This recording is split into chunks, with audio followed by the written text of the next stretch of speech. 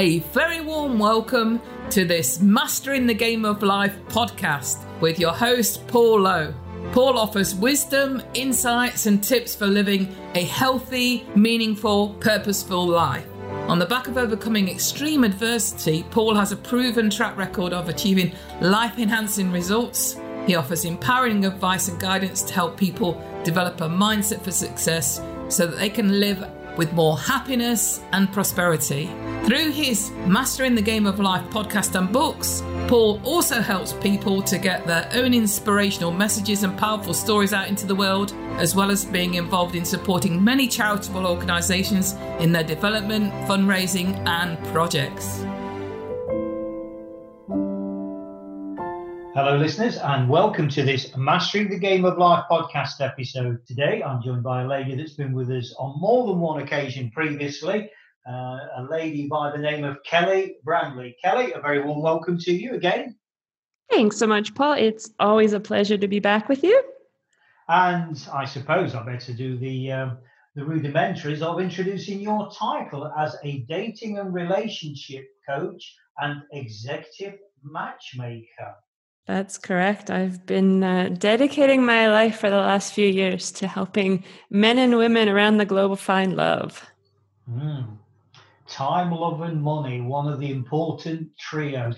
And that word important doesn't even really scratch the surface, does it, when we talk about love or time or money? Or one of those for me is actually a misnomer, the time, because as the old saying goes, Kelly, it stands still for no man or woman. Absolutely right, Paul. Anyway, let's get straight to the heart of the matter. On a previous episode, Kelly, we did the first of a mini-series of 10, didn't we? The 10 disciplines of love, and we spoke around the discipline of unconditional love and compassion. So on this second one, Kelly, what is it you want to give us the insights around and share? So today we're going to talk about discipline number 2, which is the discipline of positive intent. And I thought maybe to start this one off, I'd just sort of put out there the sort of 6 elements that fall under this discipline, and then we can go into talking about each one of those points. Okay, great. So the first one is about positive intent is to work to eliminate threats and judgment. The second one is to understand, recognize, and meet your partner's basic needs. And we've talked about this before, the 6 basic human needs.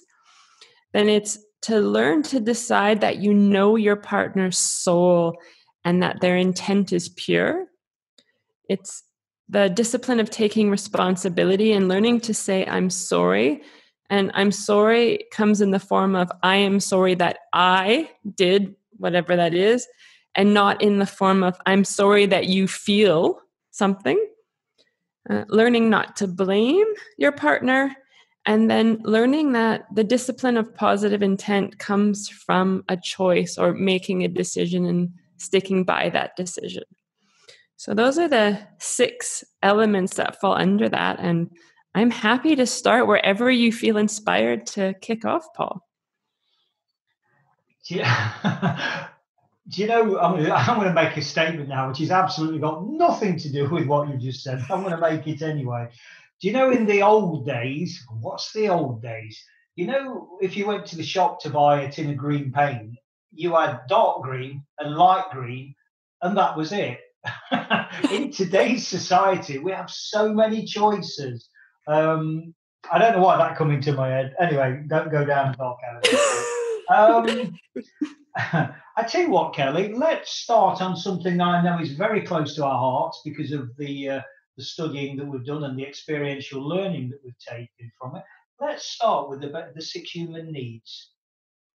Sounds like a great place to start. And that's one of the key foundational elements of this discipline is to understand where your partner's coming from when they do something that may unintentionally hurt you. And this discipline of positive intent is learning to recognize that your partner's primary motivation in a lot of situations is to meet one of their 6 basic human needs. And sometimes as collateral damage, while they're meeting their need, you may unintentionally get hurt. So what does that actually look like? And just to sort of recap on the 6 basic human needs for those who might not be familiar with it, we have every human being has 6 needs, which they're always trying to meet. But they're different priorities at different points in your life. And so the 6 human needs in no order are the need for certainty, the need for uncertainty, the need for significance, love and connection. And then we've got 2 higher order needs, which are the needs for growth and the need for contribution to do something beyond yourself. And so what often happens in relationships is that when we're trying to meet our own needs for one of these things, that we may say or do something which hurts our partner. And I can give actually a really great example. I was working with a couple last week, and this came up really clearly. So for the sake of this, I'll call them Elizabeth and Roger. And they are the classic power couple. So Elizabeth actually has a doctorate degree and works in research. And Roger has a master's degree in business, and he works in the finance industry. And they came to me because they are constantly fighting about his family.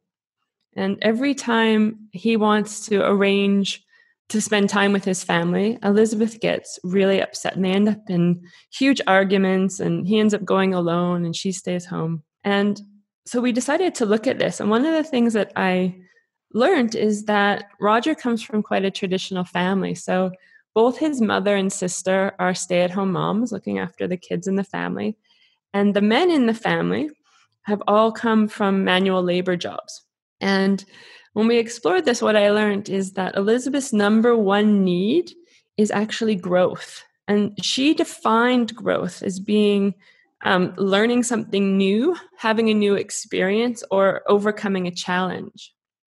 And so what she was telling herself is every time she was supposed to spend time with Roger's family is that this was not meeting her need for growth, and she saw it as a complete waste of time. Well, of course, from Roger's perspective, he thought she was being arrogant and rude and wasn't open to spending time with his family. And when we explored this a bit, what we did was we reframed this and to sort of rewrite Elizabeth's rules for growth. And she started to understand that actually spending time with different types of people, so people that don't have doctorate degrees or don't have, this experience in a research function, that she will learn new things. And she's learning how to improve her interpersonal skills. And so when we talked about this, she could start to see that actually she would be able to meet this need for growth in a new way. And she wouldn't have to keep hurting her partner every time he asked her to join, his family for a Sunday dinner or something. So this is how our human needs can really impact how we behave. But when Roger started to learn that she wasn't doing this to hurt him, but she was actually doing it to meet her need for growth, he relaxed a lot, and it started to become much more fun between the two of them of how they were discussing these interactions between her and his family. Very simple, but very powerful share there, Kelly. Thank you for that. Very powerful. I think we can learn a lot just by looking at the practical implications of how these 6 human needs play out in our day-to-day interactions. Yeah, and I think I've shared this, Kelly, on more than one occasion, certainly generally. I don't know if with you specifically on one of our many podcast episodes now. But people often say to me as a coach, as a mentor, you've probably got all these different strategies and tactics and insights and this and that and the other.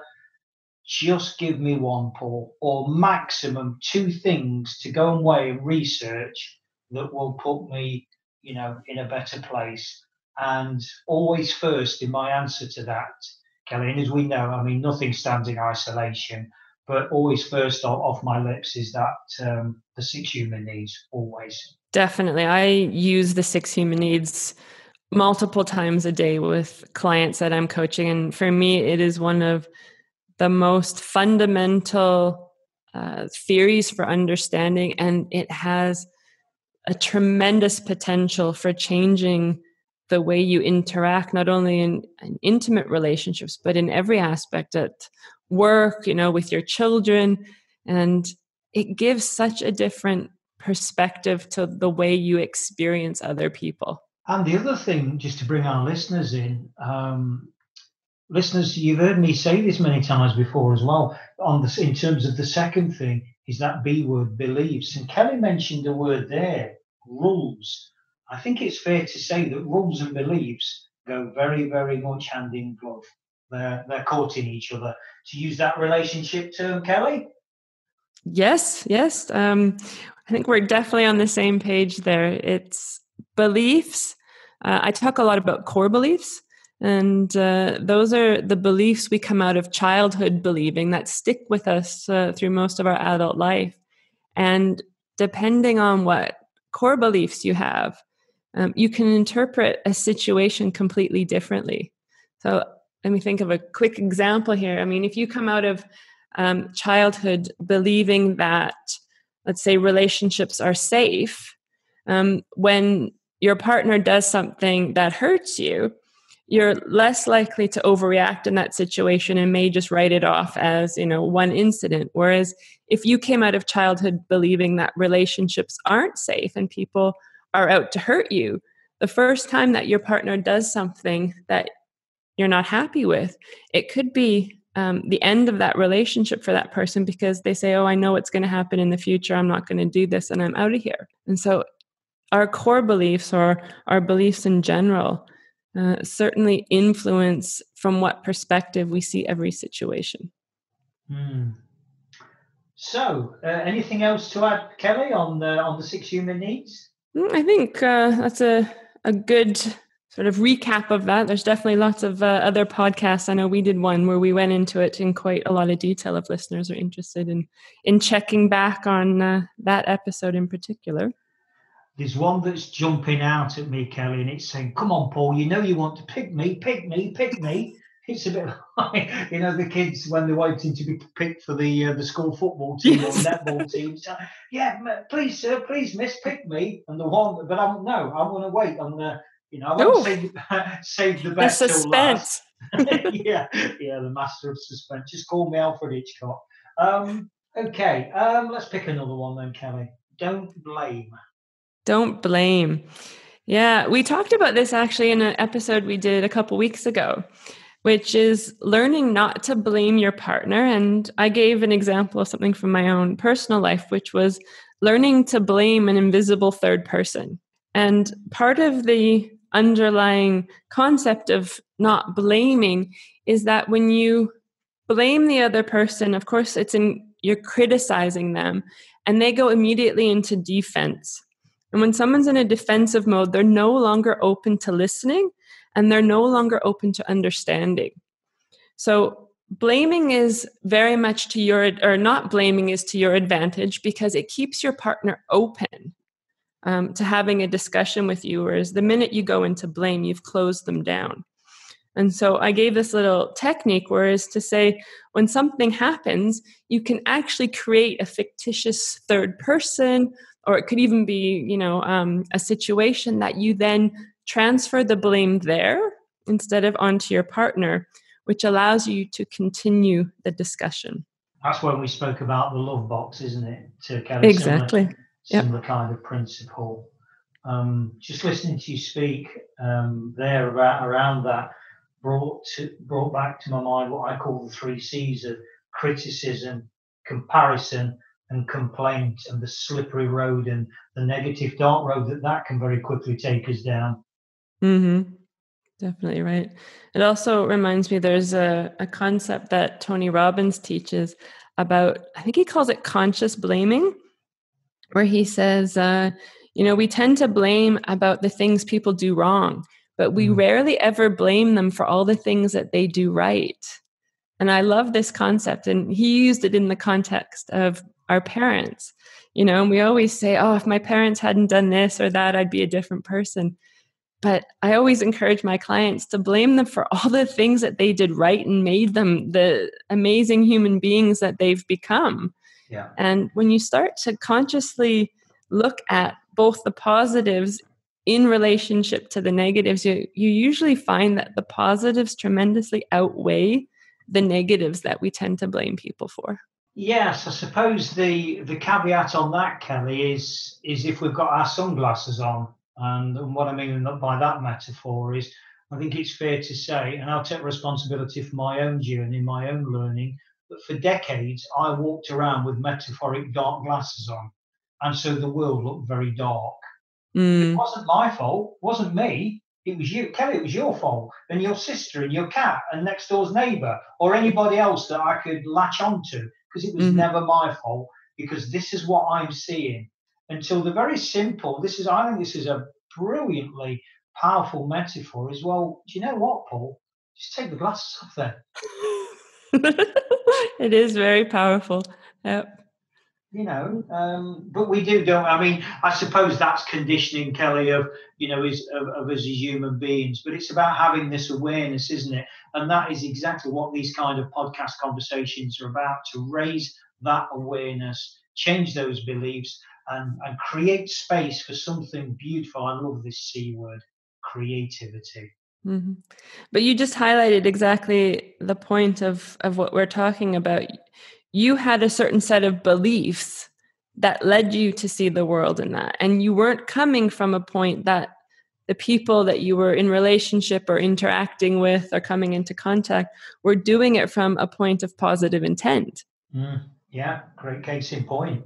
Yeah. So, and that changes it. And I mean, I remember this is burned into my memory as sort of one of those turning points in life. I was at the gas station one day. And I think it was shortly before I finished my first coaching program. And so I'd done a lot of work and learned a lot of techniques. And one of the things that used to get me was when somebody would get upset with me, even if I didn't know them, I took it so personally. And I'll never forget this day. I was at the gas station and I went to pay for my gas.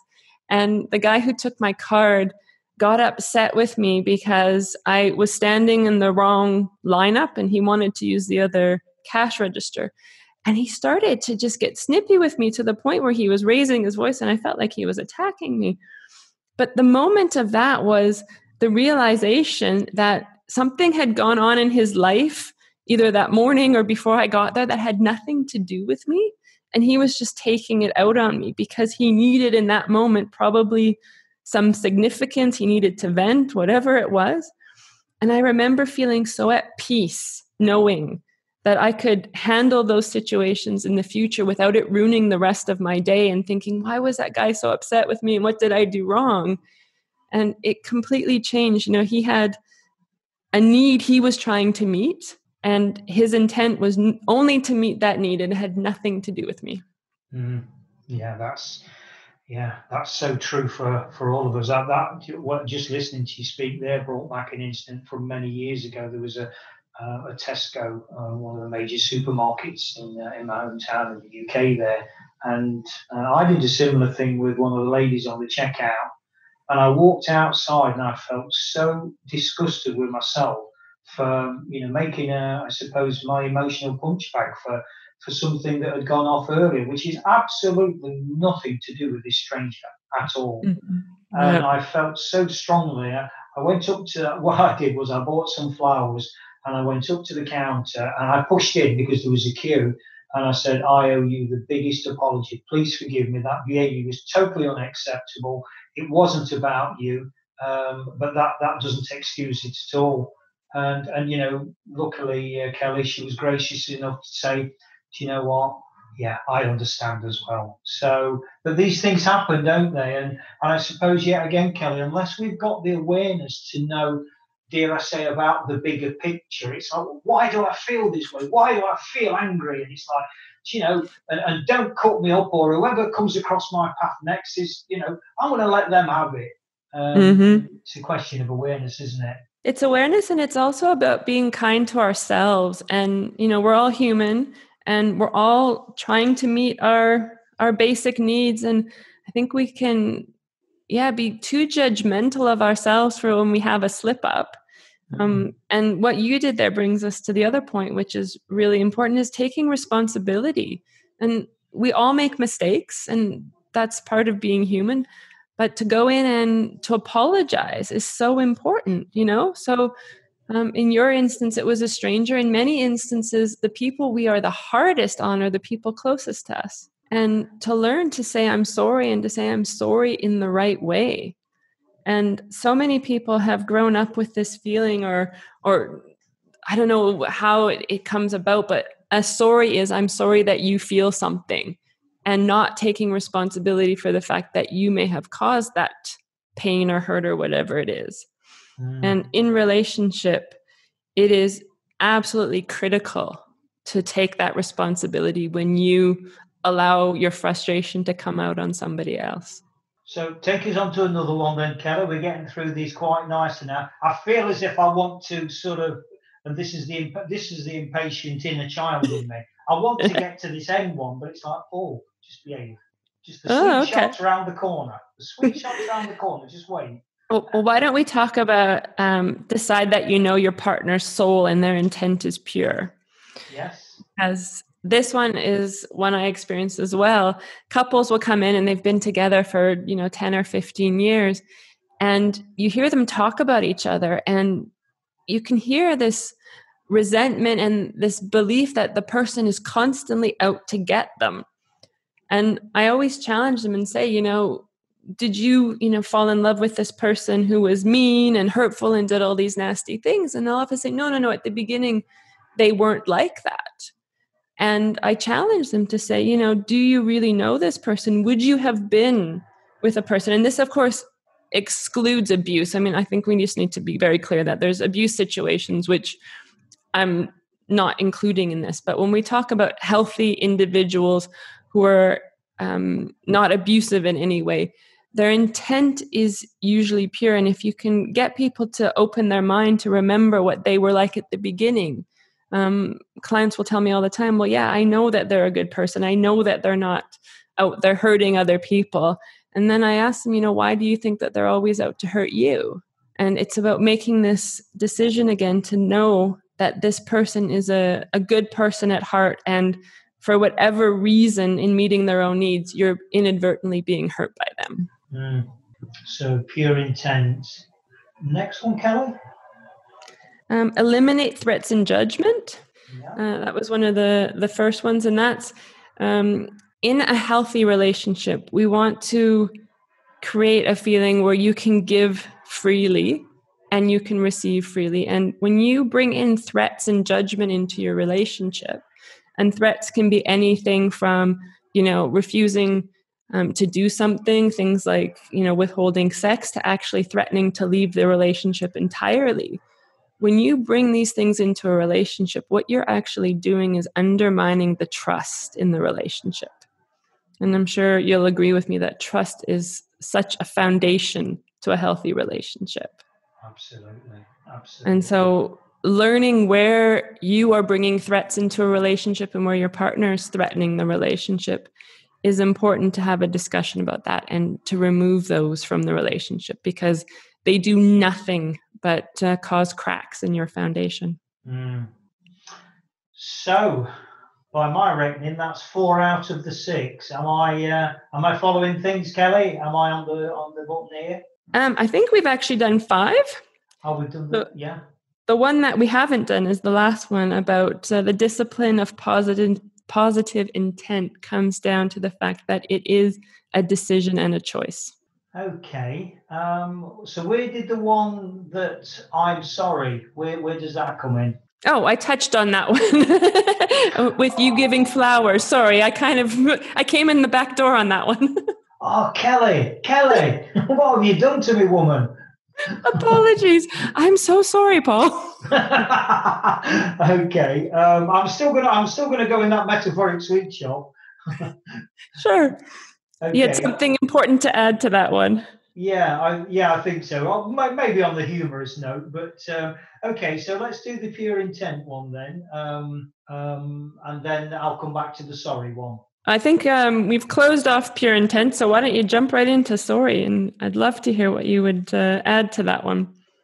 Well, it was very much around, I'm a massive, massive music lover, particularly ballads. I love ballads. for that that combining of deep, meaningful words and what I call soft, soothing music. And one of my all-time favourites was the original cover by Elton John when he sang "Sorry Seems to Be the Hardest Word." And I know Blue did a cover later on, but just those. What I gotta do to make you love me? What I gotta do to make you care? What do I say when it's all over? That's kind of etched with me because that's something that's happened to me on more than one occasion in the past. And it's like, if only I could turn those two words, if only I could turn the clock back. What have I got to do to make you love me? And sorry seems to be the hardest word. And in those days, Kelly, I was in very, very, very strong masculine energy, and sorry was not a word that was in my vocabulary. I couldn't do it, even if it meant the heartbreak and physically being sick and losing somebody that clearly I loved very deeply. And I suppose it brings in these rules and these beliefs again about, but you don't, you remain strong. And strong was the word that I was actually, using at the time, which absolute, when I look back on it, it's like, Paul, but you was anything but strong. So, when we wrote that list down, Kelly, when we went through that list and had a look at it, it's like, there's the one for me that really, obviously the 6 human needs are, very powerful, as we've already stated, but that I'm sorry, I think is such a monumental one in all our lives as well. Yeah, there's so much wrapped up in the word I'm sorry. It's an admittance of a mistake. And for some people, admitting that they make mistakes is incredibly difficult, but it's also got an element of vulnerability in there because it shows that, you're opening yourself up, you're showing what's going on, and it's an opportunity for growth. And for people who are scared of vulnerability and showing those things, it makes absolute sense that the word sorry is not at the top of their vocabulary list. Absolutely. And it's also a word, I come from Canada, and I don't know if people know a lot about Canadian culture, but we're known a lot for saying I'm sorry frequently. So if somebody walks into me in a shopping center, I'm the one that will apologize and say I'm sorry. And I've had people say, but I walked into you. And it's just part of our culture. And one of the things that I realized is that I use sorry so quickly that it's actually lost the meaning.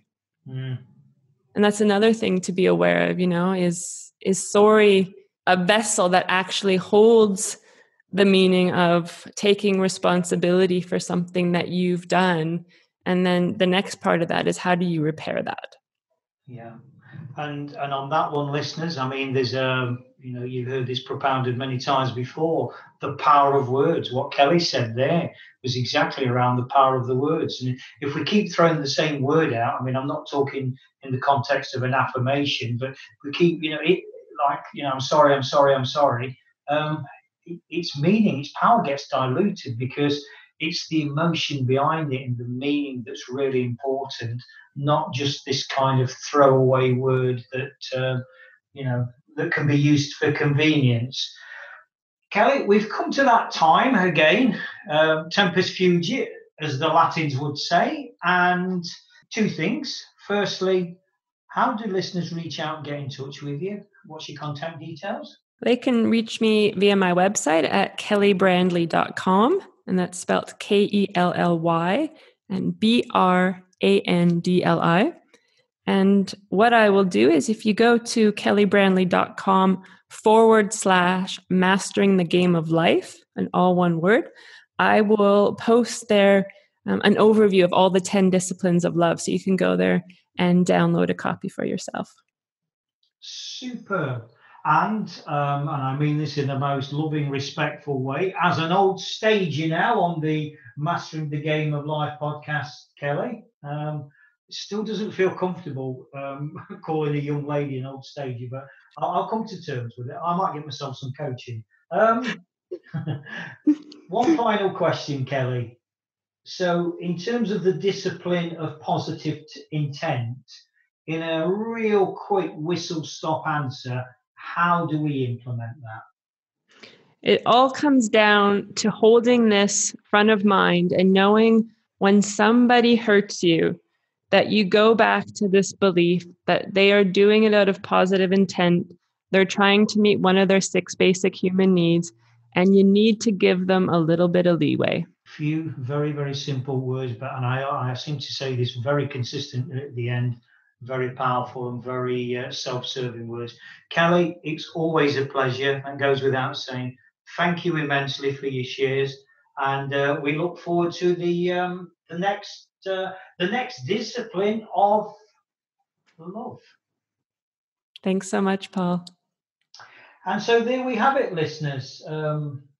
The amazing Kelly Brantley, and she is amazing. I mean, I speak to Kelly off air as well, and this lady really does. I'm not particularly keen on the cliche, but she really does walk the talk. She's not somebody that's just got a lot of fancy theory. This lady's been through the mill. I know her personal story, and no doubt in the fullness of time, Kelly may share that with us. But I think people that have the courage to bare their soul and to use a word that's been used 2 or 3 times in this episode, and certainly many times before, to show that vulnerability for the benefit of others I think is beyond commendable. So all that remains for me to say now, listeners, is remember, mastering the game of life starts by embracing our hearts. Thanks very much for listening to this Mastering the Game of Life podcast episode. If you found it interesting and helpful, drop a line to Paul via paul@paul-low.com with any thoughts or questions you may have. He'd love to hear from you, and he'd be more than happy to respond. Alternatively, check out Paul's website at www.paul-low.com. Remember, mastering the game of life starts by embracing our hearts.